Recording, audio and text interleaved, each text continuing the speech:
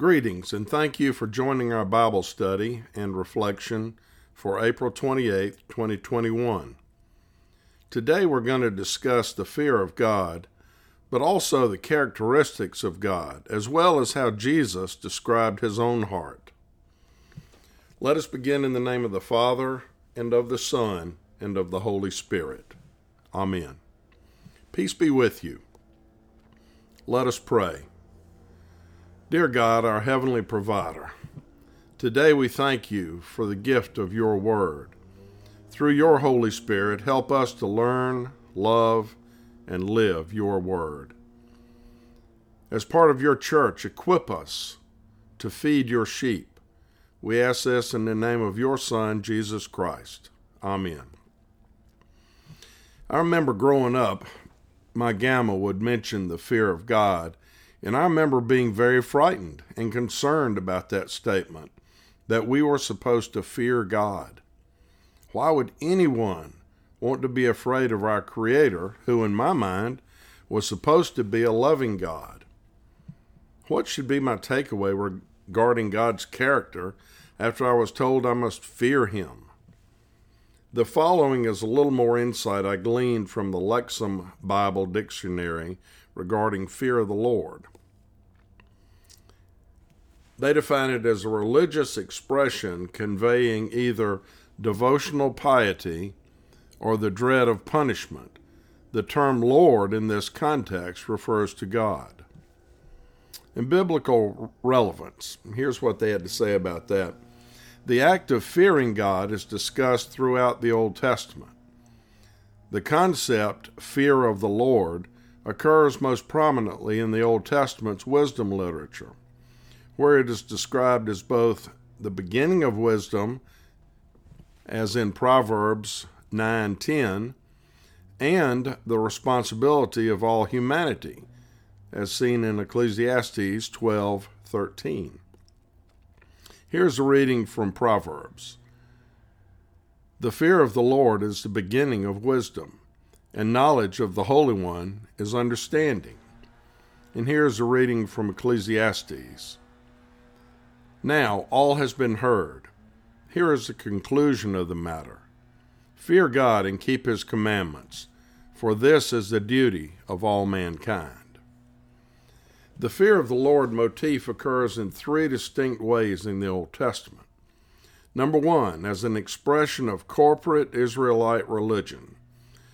The religious system of worshiping God, fear of the Lord, is an essential component of Israel's theology. It essentially means faith in God. Number two, as a description of personal piety, the act of worshiping and obeying God. And number three, as an identification of a religious person, that is, a worshiper of God. Joseph identifies himself as a God-fearer when he is reunited with his brothers, and that can be seen in Genesis chapter 42, verse 18. Jonah similarly identifies himself as a God-fearer when he is questioned by the sailors, and you can find that reading in Jonah chapter 1, verse 9. Some of the key occurrences of the phrase fear of the Lord in the Old Testament include Genesis 22, when Abraham sets out to obey God's command to sacrifice Isaac, and he is stopped by the angel of God. The angel says, "For now I know that you fear God, since you have not withheld your son." Here, the fear of God is demonstrated through Abraham's perfect moral obedience to God. Another example is found in Deuteronomy chapter 10, verses 12 through 13.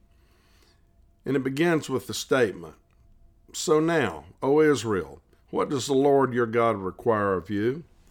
The answer is 5 commands: to fear God, to walk in his ways, to love God, to serve God, and to keep his commandments. All of these are expressions of reverence to God. Fearing the Lord occurs first and summarizes the act of carrying out the other 4 expressions of obedience. Another is Job. Job is introduced as perfect. just one who feared God and avoided evil. That can be found in Job chapter 1, verse 1. Later, when God discusses Job with the Satan, he refers to these same characteristics. However, it is Job's fear of God that Satan questions and attacks. Satan argues that if God takes away Job's wealth, Job will deny God. After this fails, God again acknowledges Job as a God-fearer. The New Testament also contains several references to the fear of the Lord. For instance, Acts chapter 9, verse 31 records that after Saul's conversion, the entire church in Judea, Galilee, and Samaria was at peace and walking in the fear of the Lord, and in the comfort of the Holy Spirit it multiplied. The New Testament writings also mention a group of people known as the God-fearers. One of them was Cornelius the centurion. In the time of the New Testament, the term God-fearers referred to Gentiles who worshiped God and adhered to Jewish laws. Well, at this point, I'm sure you're wondering whether I'm going to spend all of our time today talking about the fear of God, and I'm not, because I want to shift to some of the characteristic attributes of God. As a matter of fact, I think it best we go straight to the source and hear what God has to say some of his characteristics are. I just finished reading a book titled Gentle and Lowly, written by Dane Ortland. I was given this book as a gift by a couple who are dear friends of mine, and they actually model the title of being gentle and lowly. In this book, Dane asks the question, who is God? And he answers it this way. If we could pick only one passage from the Old Testament to answer that question, it would be hard to improve upon Exodus 34. God is revealing himself to Moses, causing his glory to pass by Moses, whom God has put in a cleft in the rock. This reading is found in Exodus chapter 34, verses 6 through 7. Here is the reading. And he passed in front of Moses, proclaiming, the Lord, the compassionate and gracious God, slow to anger, abounding in love and faithfulness, maintaining love to thousands, and forgiving wickedness, rebellion, and sin. Yet he does not leave the guilty unpunished. He punishes the children and their children for the sin of the parents to the third and fourth generation. The literal translation in Hebrew for slow to anger is long of nostrils. Now, if you will, picture an angry bull pawing at the ground, breathing loudly, nostrils flared. That would be, so to speak, short-nosed, but the Lord is long-nosed. He doesn't have his finger on the trigger. It takes much accumulated provoking to draw out his anger. Unlike us, who are often emotional dams ready to break, God can put up with a lot.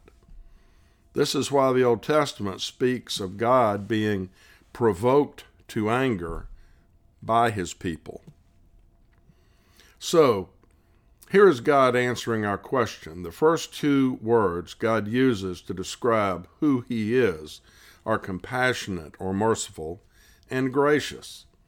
God does not reveal his glory as the Lord, exacting and precise, or the Lord, tolerant and overlooking, or the Lord, disappointed and frustrated.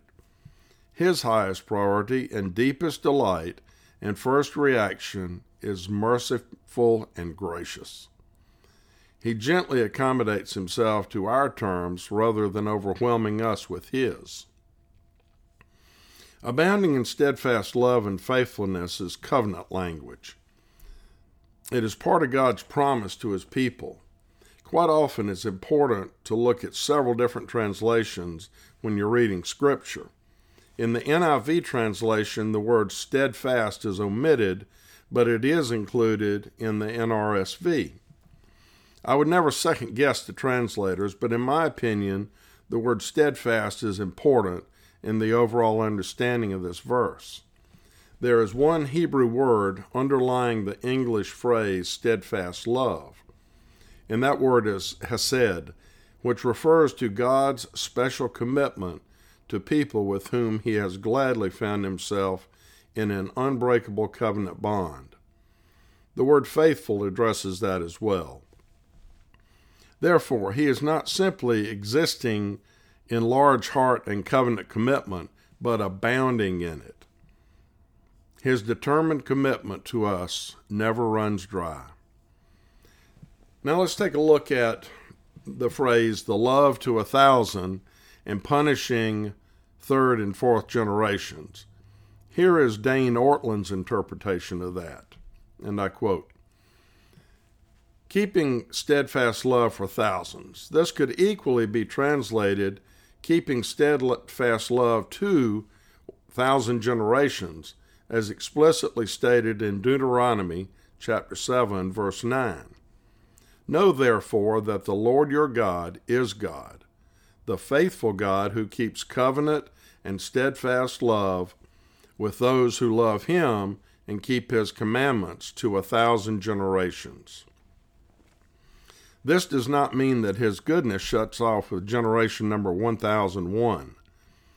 It is God's own way of saying, there is no termination date on my commitment to you. You can't get rid of my grace to you. You can't outrun my mercy. You can't invade my goodness. My heart is set on you. Visiting the iniquity of the fathers on the children and the children's children to the third and fourth generation.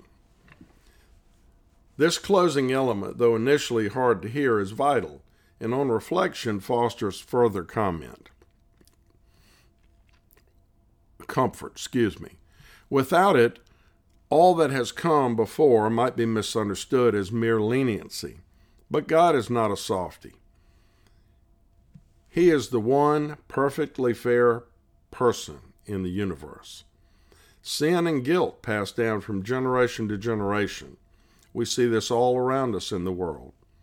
But notice what God says. His covenant love flows down to 1,000 generations, but he visits generational sins to the third or fourth generation. Do you see the difference? Yes, our sins will be passed down to our children and grandchildren, but God's goodness will be passed down in a way that continually swallows up all our sins. His mercies travel down 1,000 generations, far eclipsing the third or fourth generation. Now let's hear what Jesus had to say about his own heart and his character. Let's look at how Jesus characterizes himself in the book of Matthew. This is found in chapter 11, verses 29 through 30. Here is the reading. Take my yoke upon you and learn from me, for I am gentle and humble in heart, and you will find rest for your souls. For my yoke is easy and my burden is light. Depending on what translation you read from, you may notice that Jesus either says he is gentle and humble of heart, but some translations read gentle and lowly. Either way, very comforting words to hear. Now, in closing, it gives me great comfort knowing that God is not an angry God by nature and does not arbitrarily dish out punishment. He is not some thundering, terrifying voice from the clouds. What we need to be fearful of is devising our own plan, effectively placing God's plan on the back burner. I do believe it's important to share what the fear of God means, as well as the characteristics of God and Jesus. A great example of being punished for devising our own plan is found in Psalm 81. In essence, God is saying, try it your way if you'd like, but it's not going to turn out well. I'm only reading 3 verses of Psalm 81, but you'd be well served to read the entire psalm. It's only 16 verses. Here's a reading starting at verse 10. I am the Lord your God, who brought you up out of Egypt. Open wide your mouth, and I will fill it. But my people would not listen to me. Israel would not submit to me. So I gave them over to their stubborn hearts, to follow their own devices. Let us pray. Dear Heavenly Father and most gracious God, we thank you for your word that both convicts and comforts us. Help us always, Lord, to interpret your word correctly and not add to or take away anything from it. We ask this in the name of Jesus Christ, your Son, who lives and reigns with you and the Holy Spirit, now and forever. Amen. And now may the Lord bless you and keep you. The Lord make his face shine on you and be gracious to you. The Lord turn his face toward you and give you peace. Go in peace, serve the Lord.